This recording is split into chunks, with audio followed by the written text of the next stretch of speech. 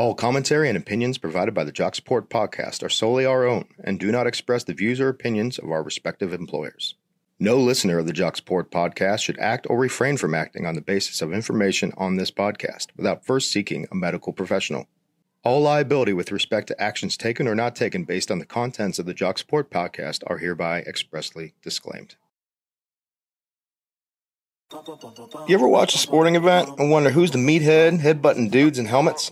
Or the guy spraying water through a player's face mask? Welcome to the Jock Support Podcast. I'm your co-host, Chris Virtue, alongside Colin Francis. We'll provide our experiences and insights on what really is required amongst the support systems of elite-level teams and athletes.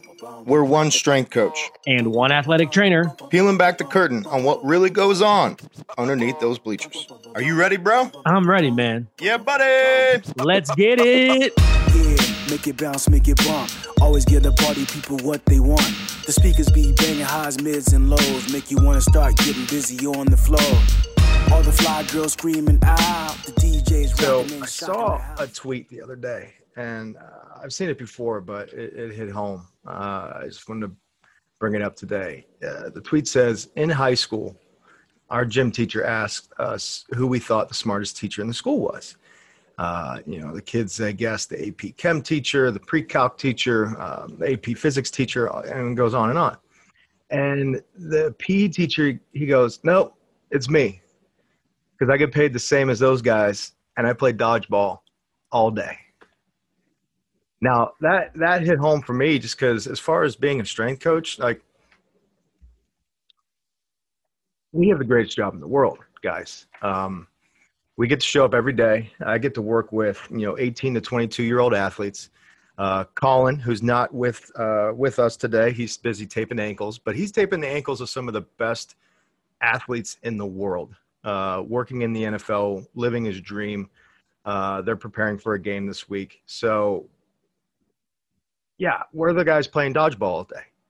You know what I mean? And to go on that point, we literally have played dodgeball before as far as a competition between teams. But, sometimes we take ourselves too seriously and it's all, X's and O's and I do this technology and this, blah, blah, blah. Like, we show up, we hang out with some motivated people, some fun, cool, weird, awesome people, coaches included in that. And we just try to get better every single day. We're not, trying to teach a long algorithm or anything like that to people that don't care anyways. It's these people care. These kids care. They want to get better. And we give them an avenue for that. We get to wear sweatpants and cut off T-shirts every now and then. And we get to play loud music. So we're the ones get paid to play dodgeball every day. And it's fantastic. It's a great job. There'll be people that'll say, well, it's really hard. It's blue collar. It's long hours. It's this, that. It's whatever you make it, guys. You know what I mean? Like, if you show up and you're just, run ragged and you're worried about the hours and the travel and all that's, like, all that could be figured out. But at the same time, just go and enjoy your day. Make the best out of every day. Always be joyful. So I read that tweet the other day, and that hit home for me. I heard that. But earlier this week, I guess last week, I presented to our virtual internship. So one of our strength coaches here at Indiana, Will Ali, he is our intern coordinator. And he created, during the COVID-19 pandemic, a virtual internship with some other strength coaches at some other schools. Washington, Notre Dame, Princeton, UCLA, Michigan, a few others that I'm missing right now. I apologize for that. But he worked with them along with one of our other strength coaches, Laney Deppy, and they created this virtual internship for the summer due to the fact that interns could not work in person because of all the strict protocols that we had for the COVID-19 pandemic. And it worked out so well that Will and Laney, they just jumped on board to the point where we run it now at IU. And along with our interns that work in person, which we have 2 right now, and we'll be adding more, is we have a virtual internship. And every week he has curriculum and he's always done this for the kids that showed up in person. But now, we have an intern right now from Scotland and from different places all over the country, different schools, as well as in Bloomington. And they get taught by some of the best minds in the Big Ten and in the country. The topics change from week to week. We, a couple weeks ago, we were talking about power. Last week, Will presented on Olympic lifting and the progressions of that. Last week, I presented on how I teach the Olympic lifts.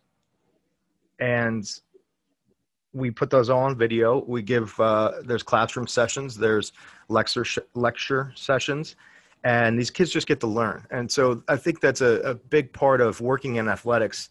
A lot of times people will get curveballs thrown their way in their job, and it's hard to adapt. Whereas as a strength coach, and Colin would say the same thing as an athletic trainer, it's like, okay, we'll just figure it out. You give us this problem, we'll figure that out. You give us this knot, we'll untie it. Like, we'll figure something else. We'll figure something else out that will get the job done. Same thing happened during the pandemic. We trained virtually. We ran everything through our website, indianastrength.com. We put all our programs up on there. And we were able to provide a great service to our athletes while they were away from us. And so the same thing's happening now with this internship. Now, after my presentation, and this is how I teach the Olympic lifts, I figured I had a couple questions that were submitted from the interns after that. So I figured I'd just go over that myself since Colin was busy this week. And so here we go. So the first question was, and again, I had already given a presentation on how I teach the Olympic lifts, and I can go through that another time. But first question was, how long do you emphasize and progress power? Olympic lifts during volleyball training. That's my team volleyball. What other key components do you focus on and why? So how long I emphasize it and how I progress it. I focus on power all the time. At some point during the year, it will change a little bit. It ebbs and flows, but my programming is very simple due to the fact that, one, it is a power sport. It is a power metabolic sport to where they have to jump high, they have to jump fast, and they have to jump over and over and over again for 2 to 2.5 hours, sometimes twice in a day, and then sometimes twice, 3 times, 4 times in a weekend. So not only do they need to be powerful, they need to be repeatable. So combining, strength, conditioning, and power, it's always a part of the program. Now, there's going to be different phases and different times.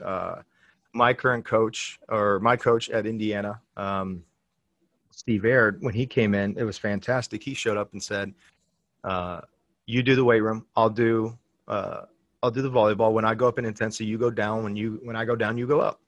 And that's how we play it throughout the year. When volleyball picks up, I start taking some things out of the program, but power will still be an emphasis. We'll just play with the volume and play with the intensity. It should always be a part of the program. And other key components, there is so much involved in training a collegiate athlete and so little time to do it that, yeah, there is a lot to focus on, but also it's almost a triage.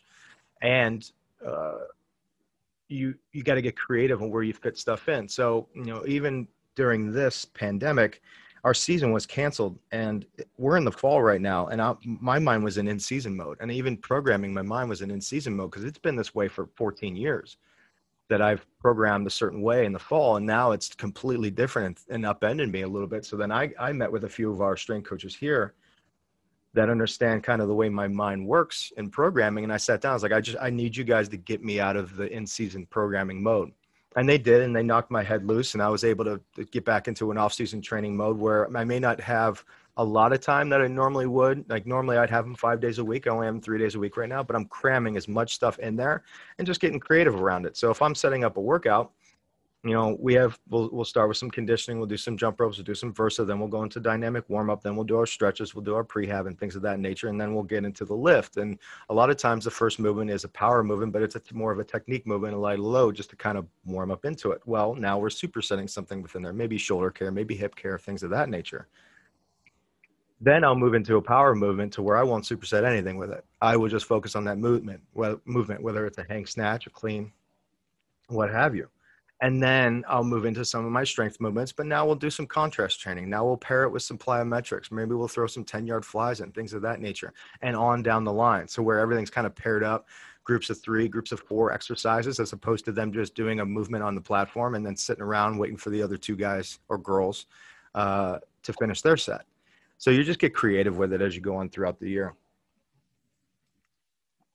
Second question. When coaching Olympic lifts, you had mentioned working backwards and letting them feel the movement out. What have you implemented or worked on next if this strategy was not clicking for the athletes? So what I described to them was my foundation and what I start with in Olympic lifting, whether it be a clean, whether it be a snatch. I end with I start with where I want them to end. Because a lot of times what I see in Olympic lifting is, they may learn the hang position, which is an awkward position for a athlete. And then they'll get into the power position. And like, well, what's the difference between a hang position and the power position? And all of that happens during technically the second pull of an Olympic lift. And then we go into what's called the third pull, which is the transition from that triple extension, full power position, from power position to full extension, and then going into our catch, whether it be a full squat, whether catching in the power position, what have you. And that's where I see a lot of athletes struggle, especially when the weight starts to go up or the intensity or percentages start to go up. They will struggle getting to full extension, snapping underneath the bar, dropping when they catch. So that's where I start. And that was just over years of development where I used to teach it. Well, we'll start from the hang and then we'll work to the pull. And this is the way the arms work. And so many people will learn early and they just become upper body dominant, or what I say, belly button up dominant, where I want to work from the belly button down. I want to get to a full extension. I want to extend the hips. I want to extend the knees. I want to extend the ankles. I want to get to that fully extended position. From there, I want to pull on the bar that I've already created momentum in, but I want to create an impulse to where I do pull up, but at the same time, I'm ripping myself down underneath the bar. Now, if that is a struggle, then it's more of just breaking down technique. Because we have limited time, people want to rush it and they want to work for a number. And like I told the interns, I don't care. What I'm looking for, if like when I get a freshman, some of them have their training age is 0. Some of them never touched the barbell. I try to get my hands on them as early as possible. When they commit, they have full contact with me, and I'm sending them programs and to their trainers and to them and their strength coaches and parents and all that stuff, just trying to prepare them as best as possible when they show up. But sometimes they show up and they've never touched the barbell, or they've never done a clean, or they've never done a snatch. So what do I care in 2 months what their max clean is? You know what I mean? What's their technique? What is the foundation I'm going to build on? What's the 30,000 foot view? What is it going to look like in 3 years and 4 years when we are moving some real weight? Because they have learned the technique, they're stronger, things of that nature. So no, there are no quick fixes. And it's the same if you were in a sport and it's like, well, how do you fix my shot? Is there any gimmicks or any? No, you just keep shooting and you keep working through the form. You keep refining the technique. And it's the unsexy stuff over and over and over again.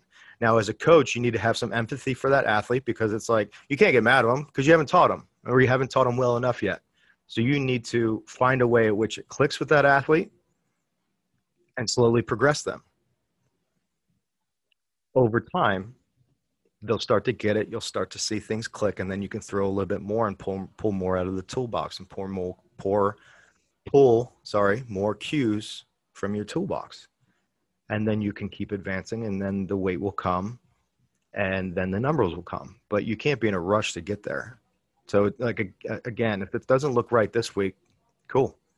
We'll get it looking right next week. And if it's not, we'll get it the next week and the next week. And it's just the unsexy reps over and over and over again. Next question. After the talk, this was from an intern that, we sat in an office, and we were talking with one of the other strength coaches. And so we were in one of the other strength coaches' office, and you mentioned how you cycled through different percentages during training. Is the idea all velocity based and using similar amounts of weights? And what is your thought process behind it? So that's going to kind of depend on, where you are in the year. But the way I program my my percentages and my progression is I will go through, I go 4 weeks at a time. So, because I have a pretty good idea what's happening over the next 4 weeks, whether it's the first four weeks of off season, whether it's the first 4 weeks of the Big Ten. I kind of know the rigors and demands of that time. And what I'll do is I'll set a total rep amount that I want to hit for that month. Typically in an off season, we'll start with 1,000 reps. In season, it's going to go down to 500 reps, 600 reps, depending on how many days you get to train and things of that nature. But the way I work it is, typically in an off season, I'll have at least 3 lifts, if not 4 lifts, just when we're talking just lifting, not conditioning, anything like that, in a week. And I have 4 weeks in a month. So what I'll do is I'll take 1,000 reps and I will break it up percentage wise to where I undulate it. And if, people will talk about progressive overload and linear progression or periodization, I fall more under the undulating periodization. It's more so Louis Simmons at Westside Barbell has talked about that before with, undulating patterns and undulating periodization, to where there's a rhyme and a reason to it, but it's a little bit more, it's not random, but it's a little bit of a change every single week or every single session, to where it's not just a straight line, or it's not just a bulk of like 3 weeks hard, whatever it may be. So what I do is I'll take those 1,000 reps and I'll break those 1,000 reps up into 4 weeks. So if I were to do it the same, 25% of that 1,000 reps every week, I'd have 250 reps per week. What I do is I undulate it. So week 1, I have 27% of that 1,000 reps, or 270 reps. Week 2, I go 22%. Week 3, I go 32%. And week 4, I bring it back down to 19%. Within that, when my volume goes up, percentage goes up as far as reps, sometimes the intensity goes down.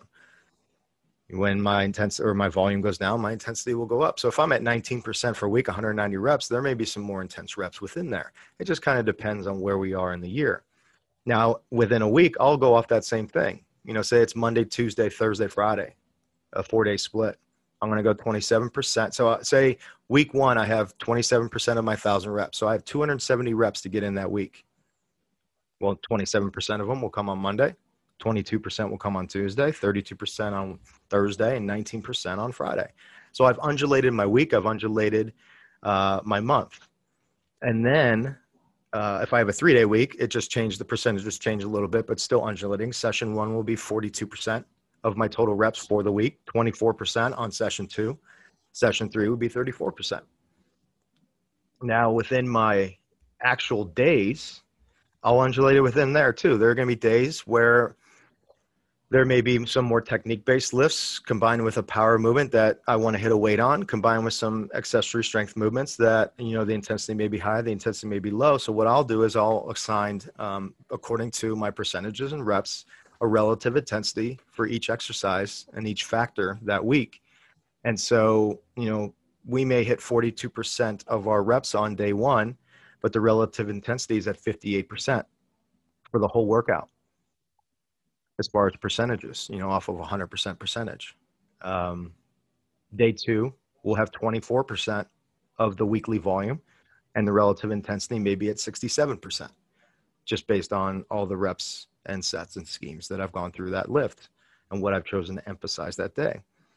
And then 34% of my total volume on session 3, maybe at 63%, somewhere in the middle, as far as the total relative intensity. So it's just undulating, playing with it.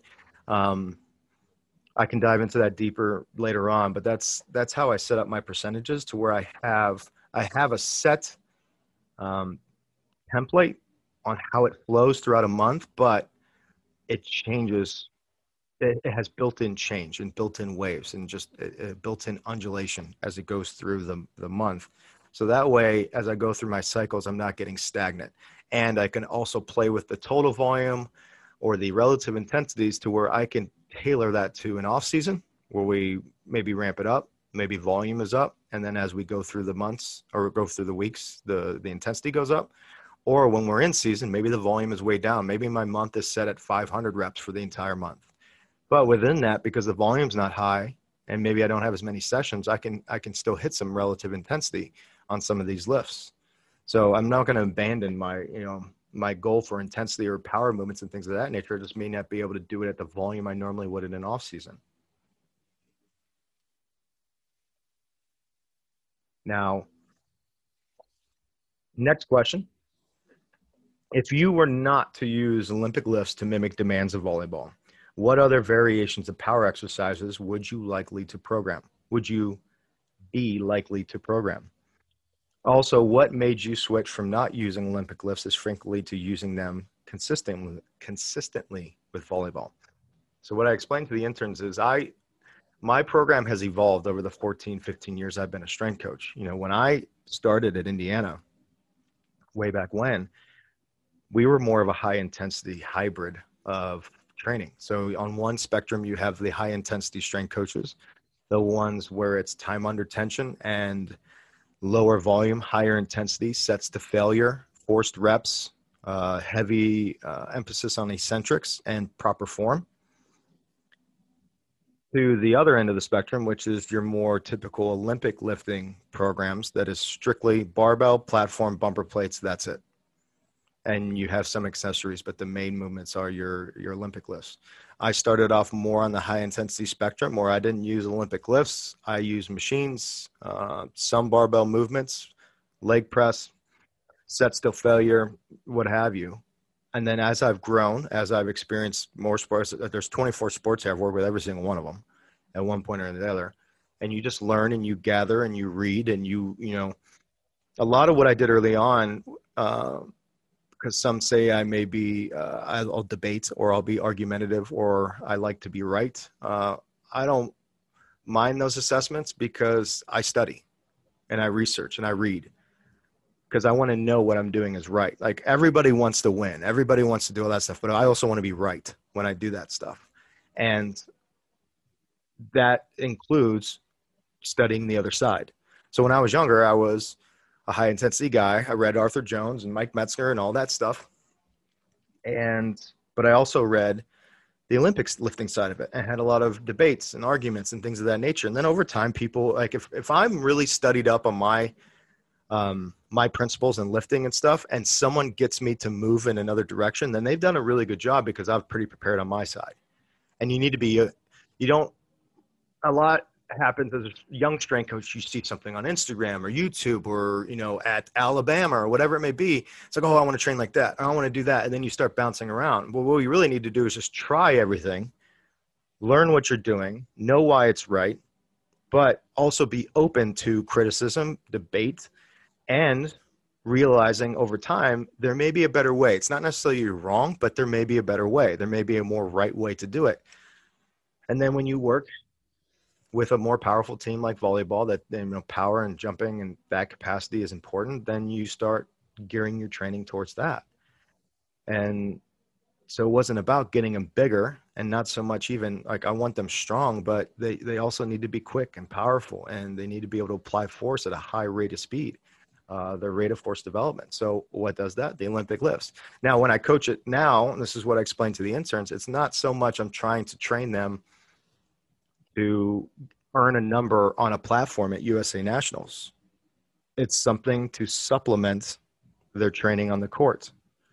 So they jump. But I mean, if you look at a freeze frame picture of a volleyball athlete at the top of their jump, they're fully extended. What gets you fully extended? The Olympic lifts. Well, and here's the thing. I didn't one day say, I'm going to do Olympic lifts and then started rolling with them. I trained them. And I did a lot of cleans and I did a lot of snatches, and I wanted to feel everything, and I wanted to know everything, and I wanted to read everything. And then when I felt comfortable teaching it to myself and really strong with it, then I would implement a little bit here and there, a little bit here and there. You know, year 4, I'm starting to do, you know, pulls. And then year 5, I'm throwing cleans in. And year 6, we're doing clean and presses, or maybe we're doing squat catch, or, you know, whatever it may be. And then year 7, year 8, you're throwing snatch in or snatch pulls, and you're doing more with the bar. And then it's a development over time. Because again, we all want to win, but I want to be right. So I want, when I teach it, I want it to be the best possible product that I'm giving to the athletes. And the way you do that, you practice, you read, you study, you debate, you argue, you do all that stuff. So that way, you know, when you are presenting it to a coach, or you're presenting it to an athlete, or you're teaching an athlete, it comes from a point of confidence to where it's like, I know what I'm doing. I'm going to express that to you. I'm not going to say, I just know what I'm doing, but the way I teach it and how what's the right word? Proficient I am in teaching it is going to come across to the athlete. And then we can focus on a lot of other things and leadership and things of that nature, because we're very proficient. And here's the thing. A lot of people want to be efficient in teaching things or lifts and things like that. I want to be effective. So that's a great term. I love that word, is effective. Not so much efficient, it's effective. So that's how I go about it. If I weren't to use Olympic lifts, you have your body, we would jump. We would do a lot of jumping, and we do now. I just don't do as much of it when they jump a lot on the court because it's just built-in training. You know, when you test at the end of an off season, you may get a good number because you got a lot of strength and things of that nature going on. But test when they get a lot of volume on the court. You know, maybe not at the end of a season, although you do want to know those numbers at the end of a season because you want to see how your capacity to produce power has changed over time, repetitively. But the more they jump on the court, the better their numbers are going to be testing. Like, I mean, if you're doing it right and if you're testing it honestly, it's just practice. You know, you're going to make more free throws when you practice a lot of free throws. You're going to jump higher when you jump a lot. Well, but what leads into that? Strength work, Olympic lifts, teaching them full extension, rate of force development. Now you do what they do naturally, jumping a lot on the court. Maybe you've increased their capacity. You've increased their potential, which to produce power in the movements that they do out on the court. So those were the questions I got back from the interns. Hopefully I answered those as best I could, and that makes sense. If not, and if you have any questions yourselves out there, go ahead and send them to myself or Colin. We welcome all and any questions. It could be about strength and conditioning. It could be about athletic training. It could be about the Big Ten. It could be about the NFL. It could be about beer. It could be about restaurants. It could be about travel, whatever it is. We're trying to open up the curtain as far as what happens or what it's like to live the life of the support staff, the people, the jock supporters, as we call them. So we'll convene here. If you guys have any more questions, anything like that, the next time we get on, Colin will be on. He'll bring a little bit more beauty to this and light to this conversation. But today was a little bit more technical as far as Olympic lifts and how we teach them and some of the questions that arose from our virtual internship. If you have any questions on that virtual internship, I encourage you, if you'd like to join at some point, contact William Ali for any of that information. His email is walli@iu.edu. And he's the one you would contact for all that information. But you can also send stuff to myself or Colin. And go forth and be awesome. Thanks, y'all. And this has been the Jock Support Podcast.